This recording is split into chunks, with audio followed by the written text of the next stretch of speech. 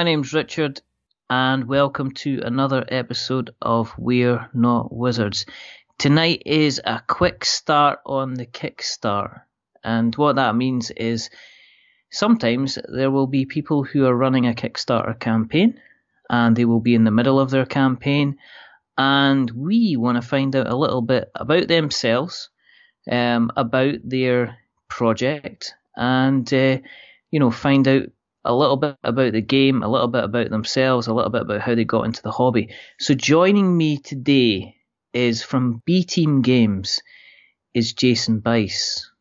And Jason Bice is here to talk about Loot the Body, which is his campaign, which is currently running on Kickstarter. So hello, Jason. Hey Richard, how are you? I'm very good. It's getting into the Christmas spirit. We've kind of got over the big Thanksgiving, so happy Thanksgiving to you first of all over there in Americas. Hope you had a good time. I take it are you still getting? Did you feast plenty? Are you still got some turkey left, or have you managed? We had a pretty good feast. My wife and I are actually going vegan this month, so we didn't have any turkey. My wife made a lentil Wellington, and it was really good. And we actually ate the last of the leftovers, I think, for dinner yesterday. Do you miss the turkey, or was that a combined choice? It was a choice that my wife helped me make. It was an instruction. No, we don't have we don't have Thanksgiving, but for some reason we now have Black Friday over here, so we don't bother being grateful for anything. We just go out and spend lots of money on sales and board games. So it's just which is very, very nice. For people that haven't listened to us before, thank you for joining us. As we get into the mood, there is a small selection of leftover turkey sandwiches in the hallway, right next to a couple of mince pies. The Christmas tree is not yet up, but we will be putting it up soon. But in the meantime, help yourself either to some cocoa or some mulled wine. The reason that we do this is quite simply because we believe in our hearts that there's quite simply not enough podcasts out there about board games. In fact, we're only one of two in Scotland. There's us, and there's the Unlucky Frog Gaming podcast. So if you listen to us, you should check them out, because they do an awful lot of stuff like we do, except they do it a little bit more Scottishy. The other reason that we do this, as I say, we like to get creators like Jason on to have a chat about themselves and have a chat about the games. So without further ado, Jason, do you want to maybe start off the I was going to say your defence. It's like, the witness calls Mr. Bice. If you'd like to take the stand, do you promise to tell the truth, the whole truth, and nothing but the truth? So help you in your cardboard journey. Do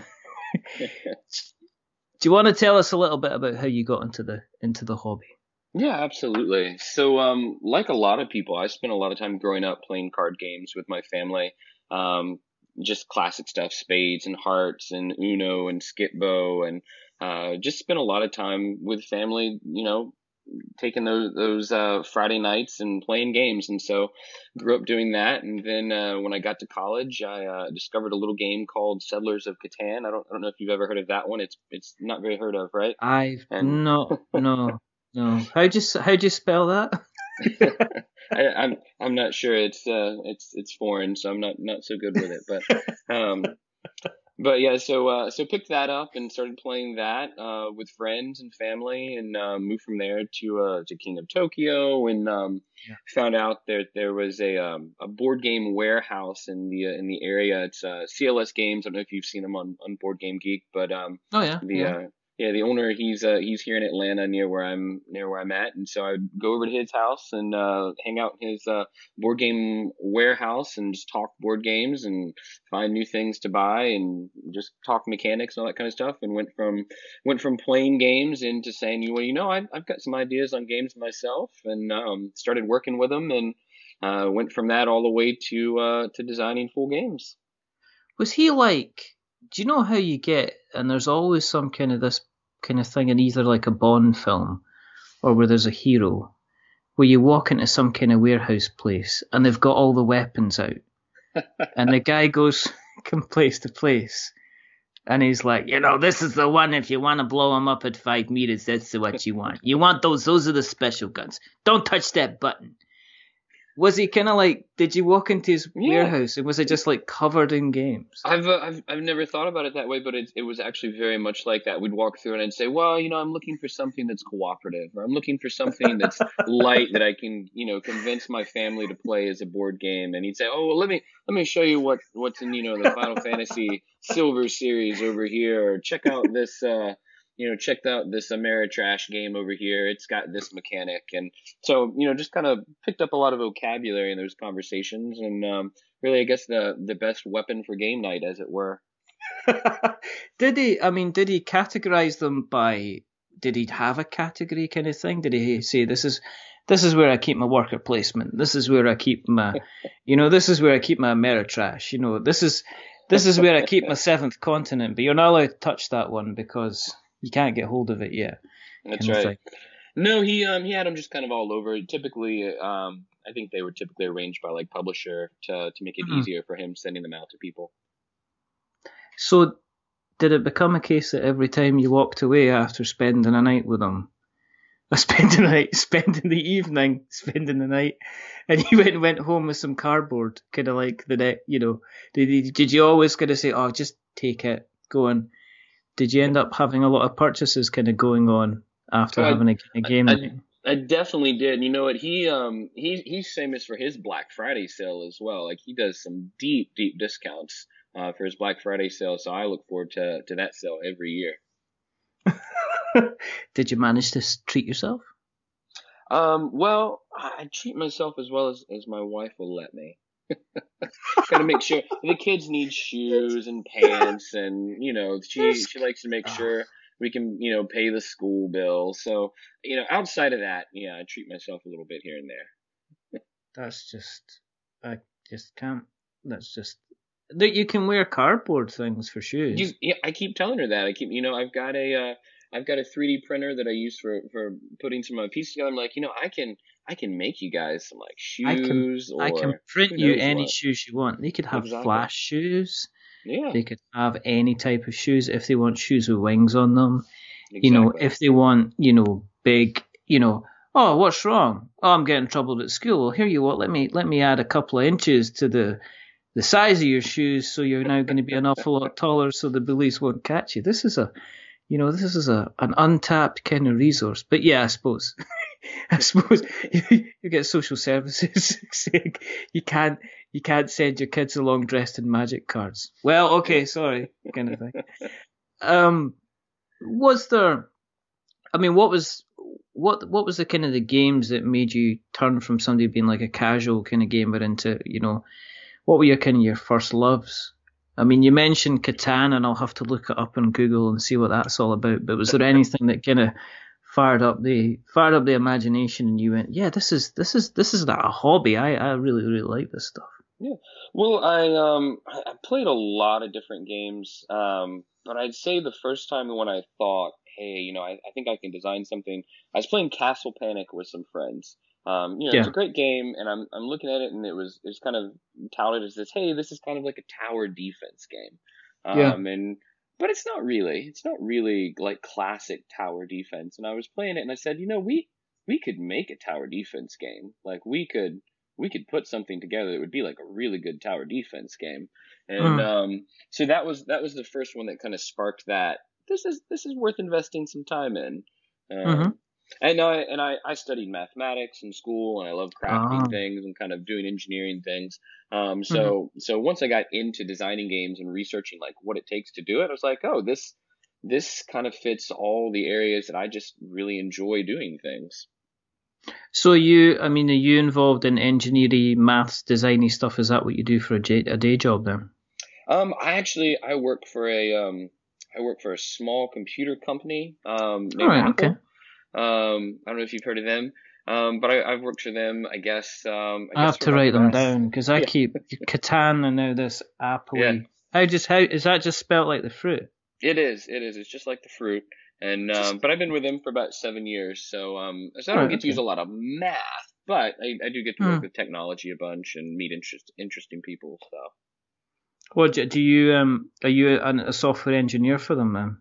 Oh man, if I was a software engineer, I would not need Kickstarter to print my own games. No, no, I work with large contracts with businesses and support large businesses. Okay. And do they sell more than apples at Apple, or is there a range of fruit that they do, It or did you just stay with the kind of the mainstay? they're I big on mobile fruit, on taking fruit with you. That's their thing. So. I wouldn't have thought that would have been an innovation because your average apple can usually travel quite far without need for kind of a help or assistance with regards to transportation. I don't think they're going to be a success. I think they need to look at their business model. It's possible. Um, definitely. Is it? So did that kind of spark you on to kind of from the Castle Panic side of things? Did the tower defense game, did you move and develop that into something else? Did you start developing kind of other games, or were you constantly kind of playing games and then thinking about alternative versions that you could kind of produce? The path that we kind of took was from that idea to do the tower defense. I was working with different maps on that game, um, putting those together. And my daughter, who was I think she was 5 at the time, she wanted to come and play with some pieces that I was working with. Some bits of construction paper and hexes and things that I was working with, and Yeah. and had a few baubles I was using for pieces. And she wanted to sit down and play with me. So we sat down and we grabbed a couple of dice and made a couple of quick rules on just playing, and it actually turned into this really neat game. I adjusted a couple of rules after that, playing with her, and Hmm. it actually turned into a game called Dragonfly Dash, that's ready All for right. publication. Yeah. We haven't put it out or anything like that. I'd like to get some fresh art for it, but it's a simple kids game with a little layer of strategy, and you roll some dice and you make decisions on which way to go as your dragonflies are trying to get to safety and your frogs are trying to eat the dragonflies. So it's this fun game I made with my daughter, and that was the first one I kind of looked into getting published. Um, Uh-huh. so I would say one game, evolved into other games as I kind of went through. Okay. Okay. What's kind of floating the boat at the moment then? What games have you been playing quite recently that you've really enjoyed? Yeah. So recently, I've really been enjoying Clank from Renegade. Oh Um, yeah, that's so good. yeah, it's definitely good. Yeah, Renegade's been putting out some good hits. Scott Gato's got really good taste when it comes to the games he's picking out. So I'm loving everything they're doing. I love Arcadia Quest. I love a good dungeon crawl. Um, Yeah. I love playing D&D and storytelling and things like that. All of that kind of, as you've seen in Loot the Body, you can probably see kind of the D&D inspiration that's there, and kind of the homage to classic play there. Um, so all of those things are kind of the things I like to do. As everyone, I don't get to play nearly as much as I want to. I've got Yeah. 3 kids, and 2 of them are really young, and so it's difficult to find a game night.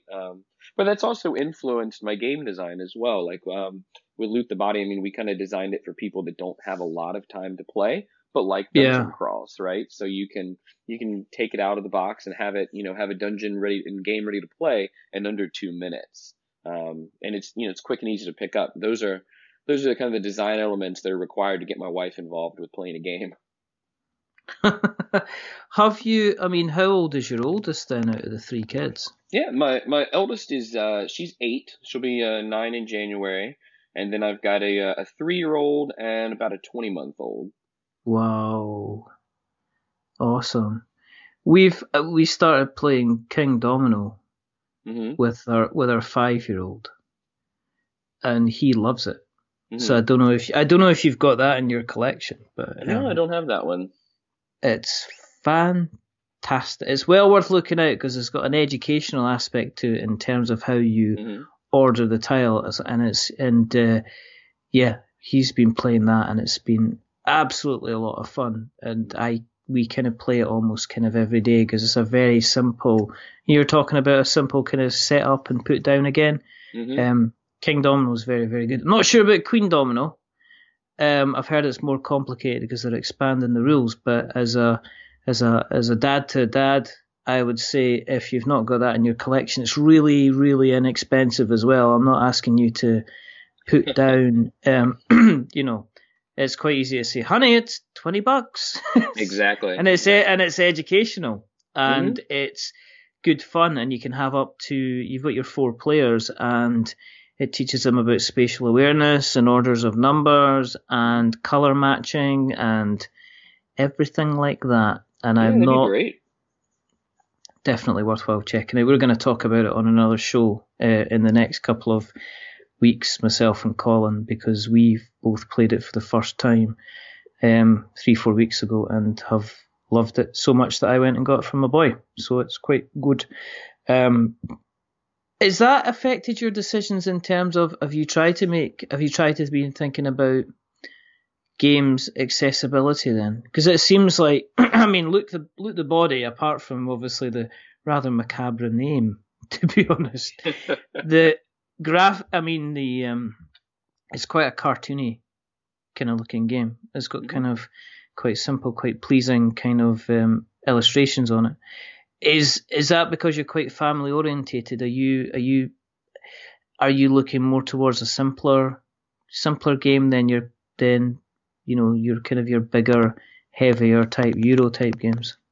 Yeah, I think so, and I think we made that decision for a couple of different reasons.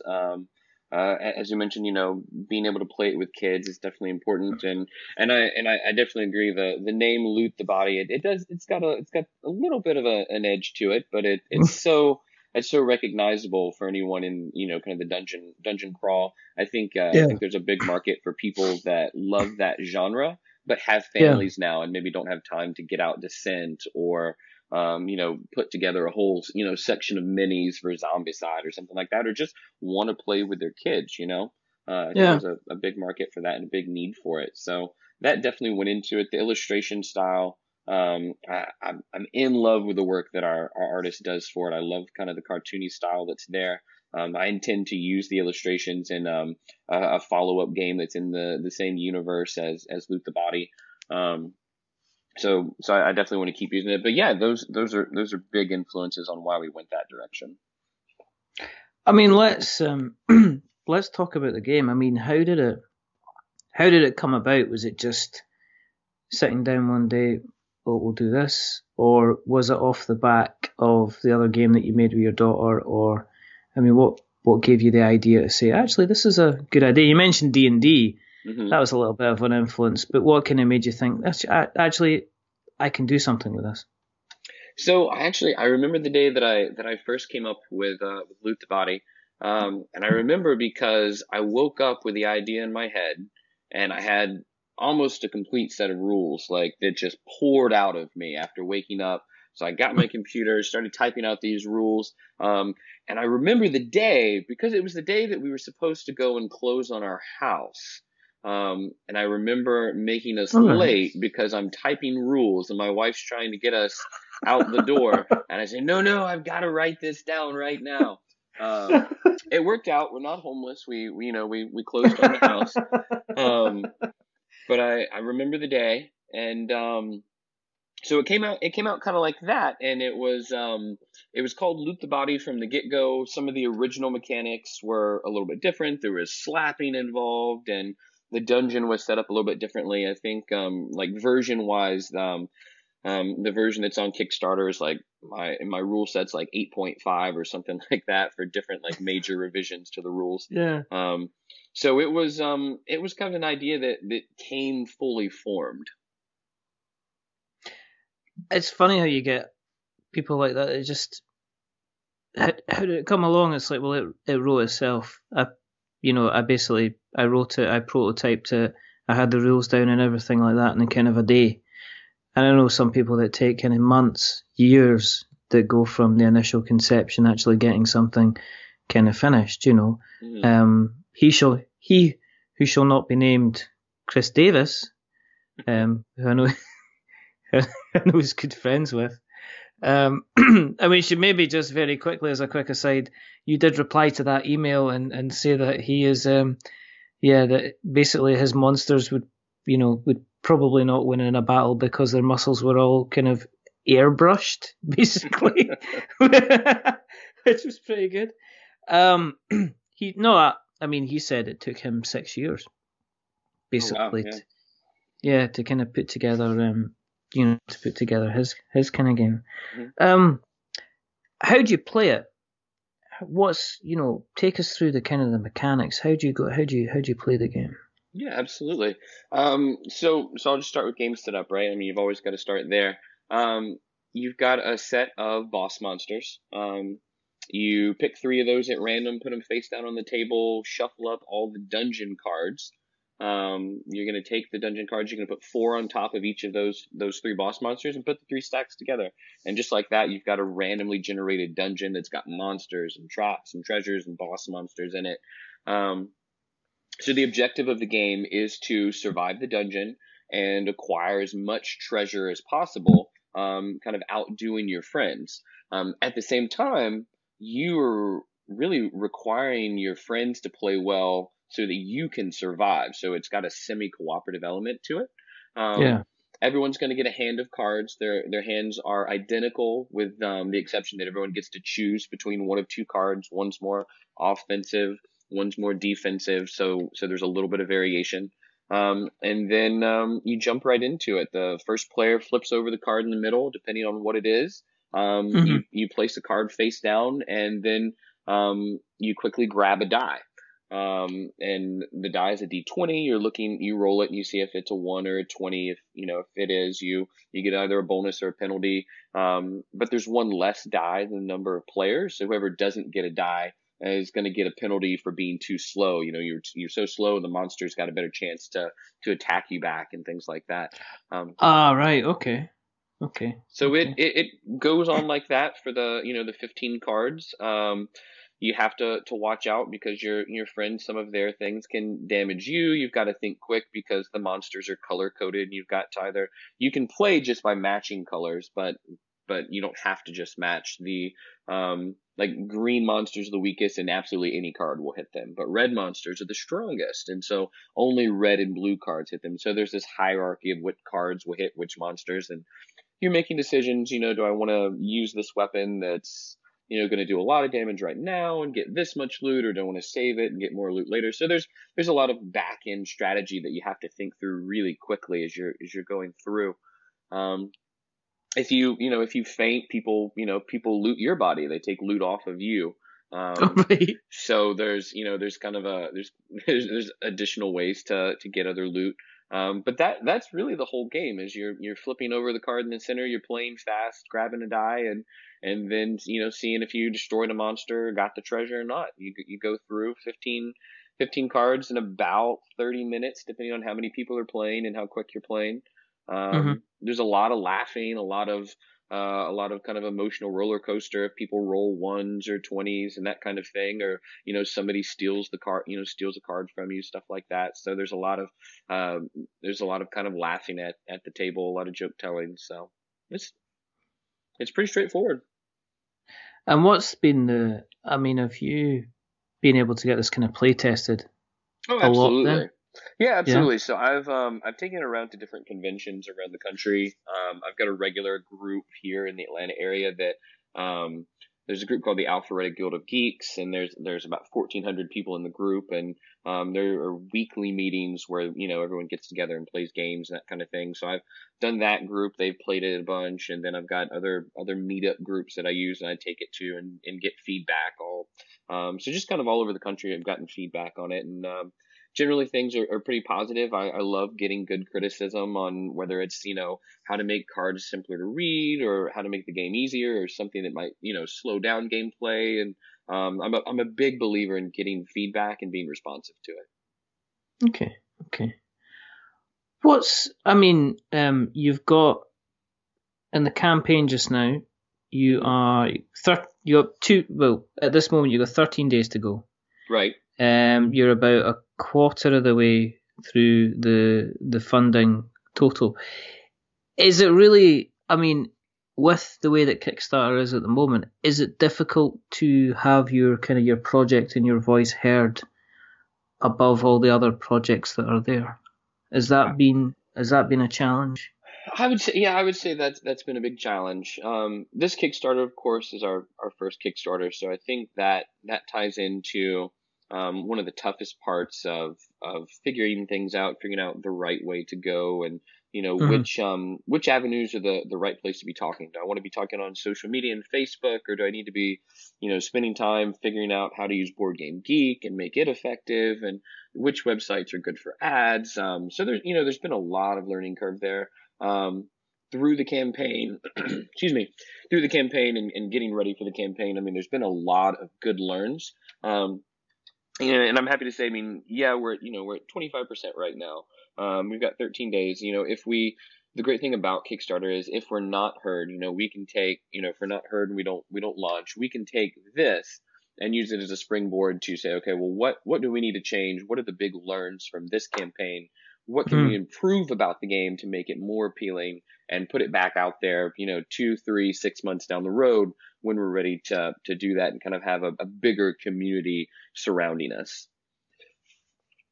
Yeah, I mean, I think it's one of the strange things. I don't think nowadays, and from this is from kind of almost seeing it on such a regular basis, that if a game doesn't fun the kind of the first time, Hmm. then that's that's no big thing.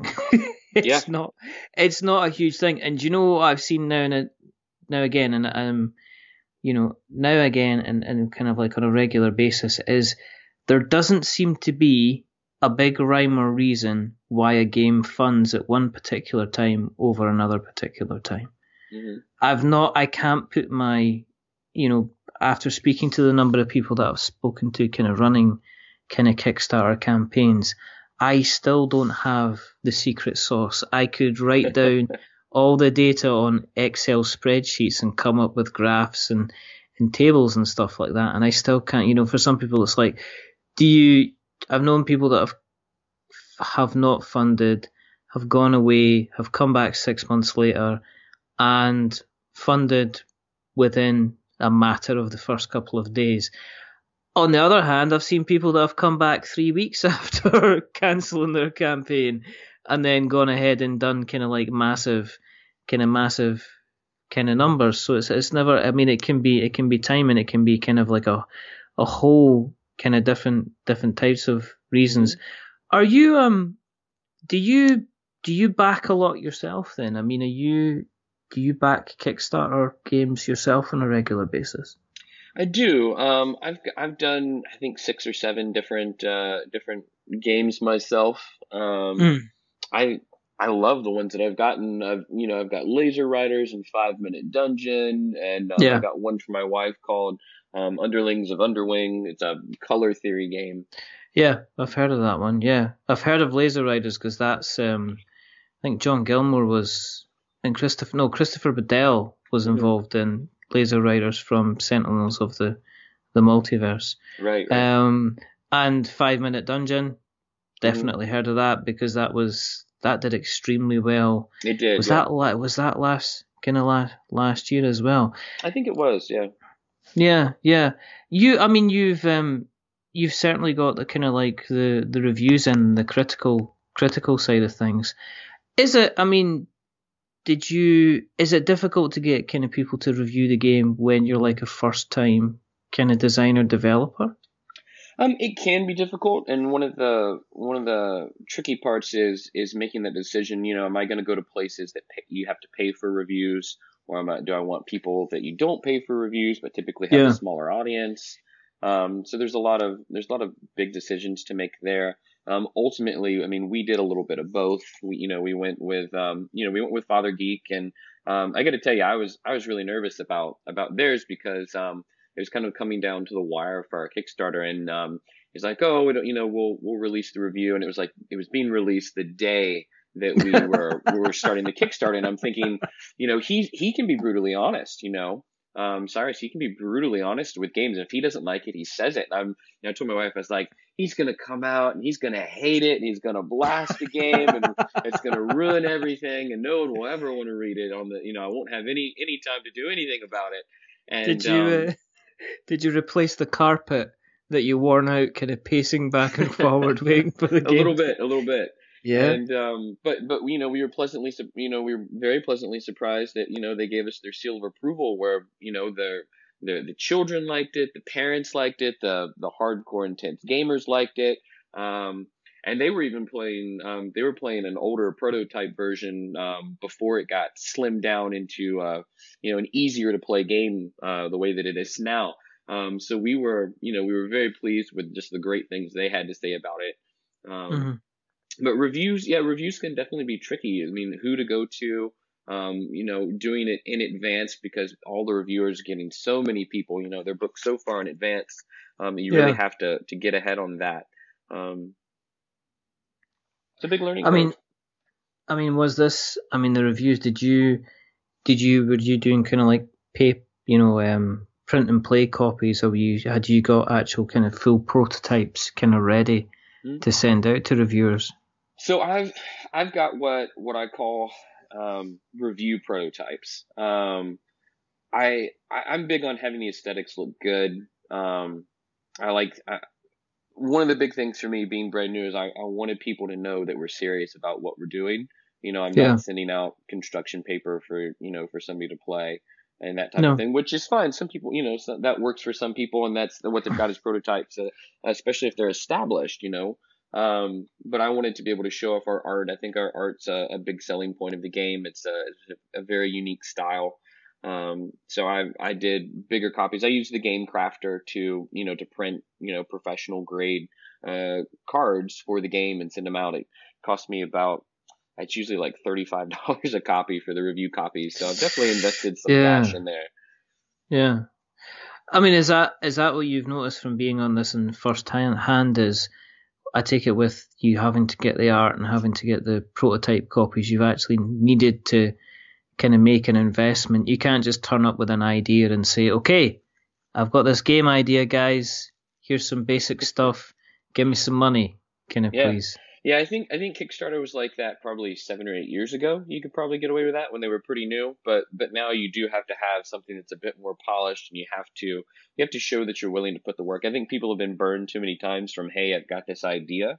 I know. And so you have to show that you've got a product ready, and that's been our big thing, is saying, hey, we've got a product that's ready to ship to the printers. I've got and I've been lucky as well. I do a lot of demo work with Yellow at their conventions and things like that. Oh, right. Okay. Yeah. Okay. So I've had a lot of opportunity to spend time with different executives in the board game industry and ask them about logistics companies and, get recommendations for this printer or that printer. And, so really an inside look at a lot of the board game industry has been really helpful in the process. And I think now the Kickstarter, having done the Kickstarter and being in the middle of it, I've got a much better idea of that and how we'll, move forward, not only with Loot the Body, but also kind of the follow-up games. Our next game, like I said earlier, it's in the same universe as Loot the Body, so there'll be, some crossover with the art. And then I've actually, I've got some giveaways I want to do with some of the art, and I've actually even got a book that I'm working on in the same universe too. So all kinds of stuff. Is there, with other games that you're planning, do you have the big box dungeony type crawler thing? Do you have the RPG there? Is there a worker placement game there, Jason? Have you got all these kind of different ideas kind of bubbling under? Yeah, so the follow-up game actually is more like an RPG, but it kind of hails back to the classic like Final Fantasy games. So it's a cooperative game where you're exploring a map and you have to achieve different plot points as a group on a variable map, and encounters come up and you have to level up your characters together. to Hmm. survive and that type of thing. And every time you play, it'll be a little bit of a different experience. And we're still prototyping that one out and kind of working on the mapping system and things. But it is going to be a little bit of a bigger game. Is it? I mean, I mean, there must be a lot more design time going to something like that. I mean, because you're not just thinking, well, here's your rules, this is how you play it, and that's it. You're kind of going to look to kind of different variables and stuff like that when you're Mhm. putting together the kind of the RPG side of things. Absolutely, and different, storylines and history and all that kind of stuff. And so yeah, it's definitely a bigger design process. And we've got some other smaller projects we want to work on too. We've got an area control game that we're working on as well. It's have you? I don't know if you said you've got kids. I don't know if you guys have ever played like the lava game at home, where like you I put don't like have that. No. well, so it's not like a board game, but it's like where the kids pretend like that Oh, the yeah, floor yeah, is yeah, yeah. The lava and you floor's can't lava. touch the Yeah, floor. yeah, Yeah, so yeah. Yeah. we're working on a board game version of that. It's an area control, and you Wow. hop around in the different portions of the furniture Yeah. and everyone's a kid and you're hopping around on the furniture and you're trying to gain control of different areas as the lava's rising. So that's another kind of mid-sized game that we're working on as well. So we've definitely got different projects underway. My kid watches a YouTuber called Kid City, Hmm. and they do the floor is lava Yep. all the time. So I know exactly what you mean by the floor is lava because sometimes when I'm out with my son at the park, I'll just look at him and go, "Floor is lava," and you see him Everybody dashing off. jumps up. Latest bit of kind of like latest kind of like play equipment. Is there a much heavier kind of more serious game for yourself as well? I mean, you mentioned obviously the RPG, but have you also got the kind of the big box game which everybody, you know, seems to have inside them and wanting to put together? Um, I don't have one that I'm working on right now that's a big box game. I think the biggest project we've got right now is actually a project that's a multi-game project. It's a All right, modular okay. it's a modular system. So you get the one box and then you actually get expansions to it. Um, Okay. they're all based on kind of a 16-bit universe. So Oh, you've got there's a side scroller um, and there's a fighting game, different things. And so we're looking at ways to turn one game into, 4 or 5 different games. that's pretty cool. So, I mean, as far as B team goes, the B team is going to keep on going. Is it just the B team? Does it just become from obviously it's yourself and your wife, so it's the Bice team?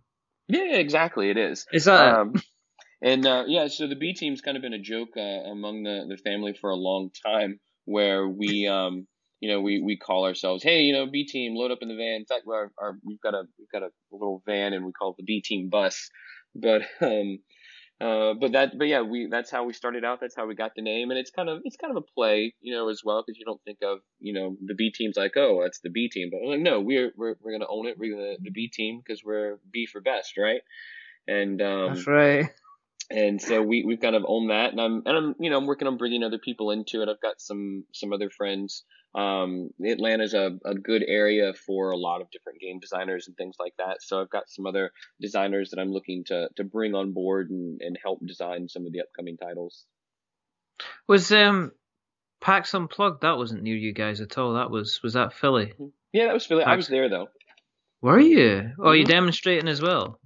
Yeah, I did some demos and then also worked with Yellow there.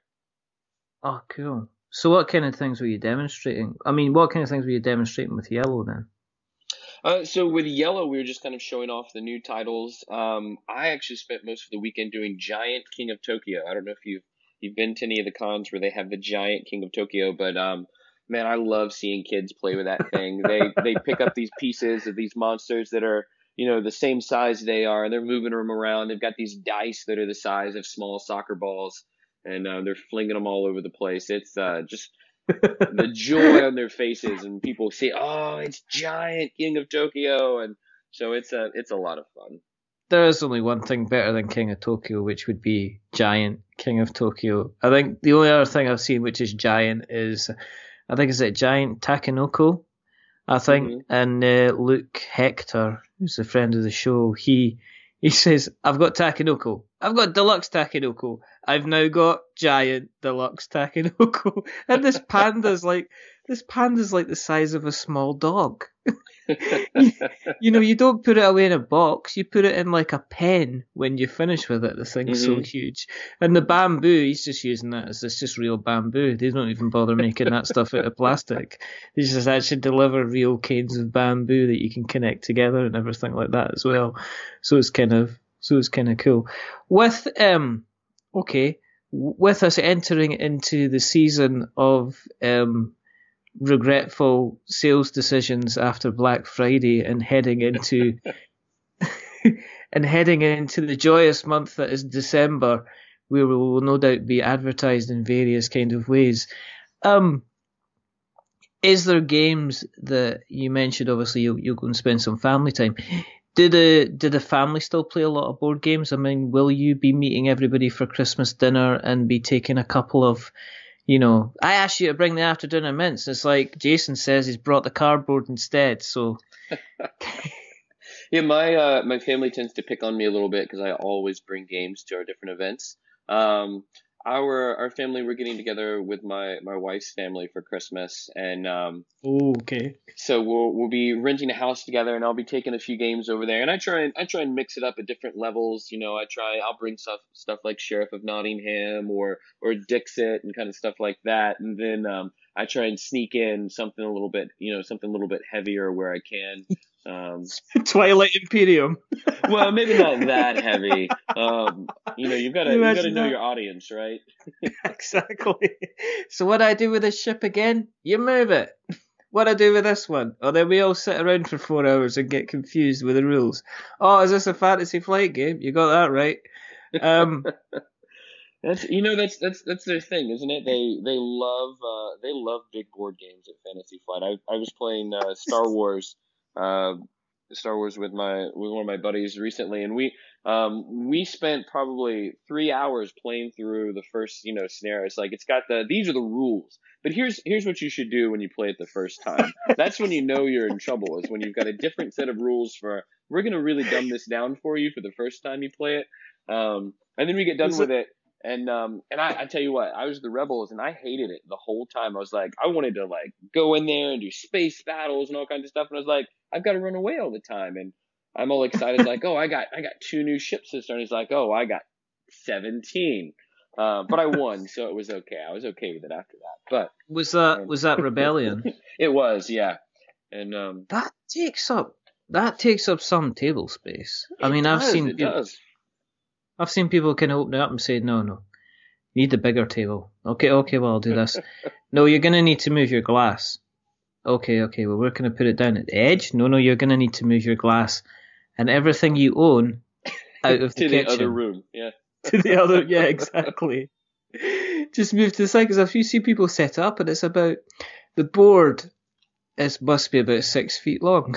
Yeah. It's like a grown man can pretty much lie. If you've got a back complaint, you can go and lie down on Star Wars Rebellion, and it'll sort you out if you sleep on the Star Wars Rebellion board overnight. Yeah. I want to see that at a convention in a giant size, like just the whole exhibit hall, just one giant Star Wars Rebellion. Just one cool thing. I remember ages ago I had an idea about having Star Wars Rebellion in one room, then Star Wars Armada in another room, and then Star Wars X-Wing in another room, and then Star Wars Imperial Assault in one more table, and then finally a game of Star Wars Destiny. And what you did is it would just last for years. You basically moved up and down the tables depending on what you were doing. So if you're doing like a big cruiser battle, you'd be in Armada. If you were deciding you were just down on the planet and you were fighting soldier against soldier, you would play Destiny. And then if you were wanting to go back to the main story, everybody would shuffle off up to Star Wars Rebellion. And I just don't have either the room space or the patience or the friends to do that. Can you imagine that? Do you want to come down and play? That's a quick way to run out of all three. So Exactly. And it's really difficult to set up as a newly divorced man in your own place that's got enough space to swing a cat. Let's be perfectly kind of honest. So just to recap, 13 days to go.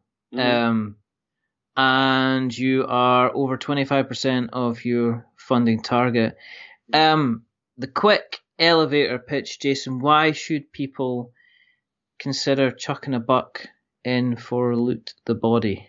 Yeah, absolutely. Go. So if you are looking for a dungeon crawl but don't have the time or energy to put one together, check out Loot the Body. It's a semi-cooperative, fast-paced strategy card game with a hint of dexterity.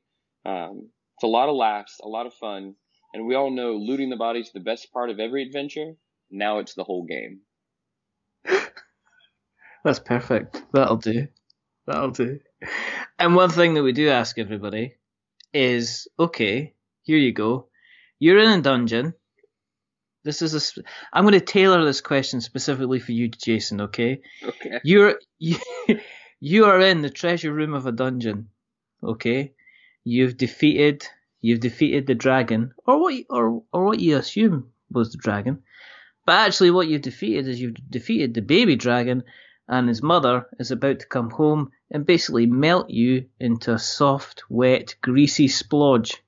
However, the dragon, instead of sleeping on gold, has decided over its time to amass a large, amazingly huge collection of cardboard of various board games, to the point where it has every single board game that's ever existed on its big pile.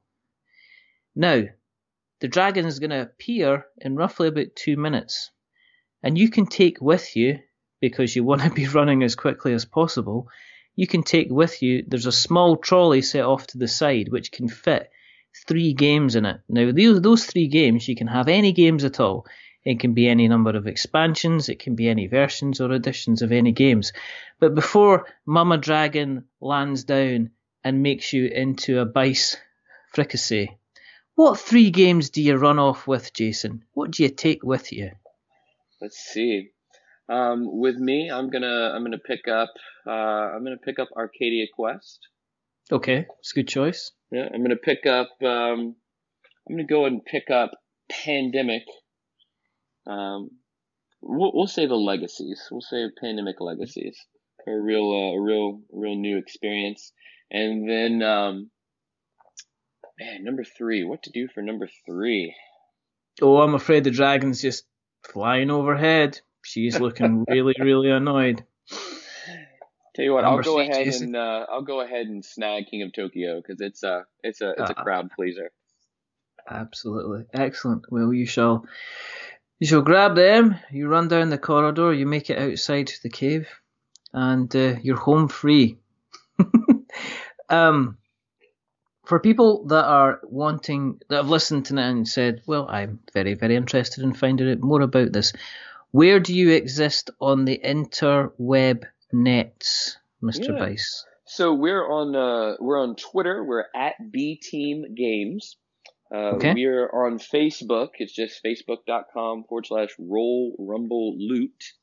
And then we've got our own website. It's just thebteamgames.com. Okay, excellent. And we will make sure that we put these in the show notes so that we have notes to show. If you want to keep an eye on what we're doing, and we are really grateful for everybody that does, thank you very, very much. You can find us by going on to Twitter, which is We're Not Wizards. You can go and find us on Facebook. Guess what? We're Not Wizards. You can go to Instagram. Guess where we are, Jason?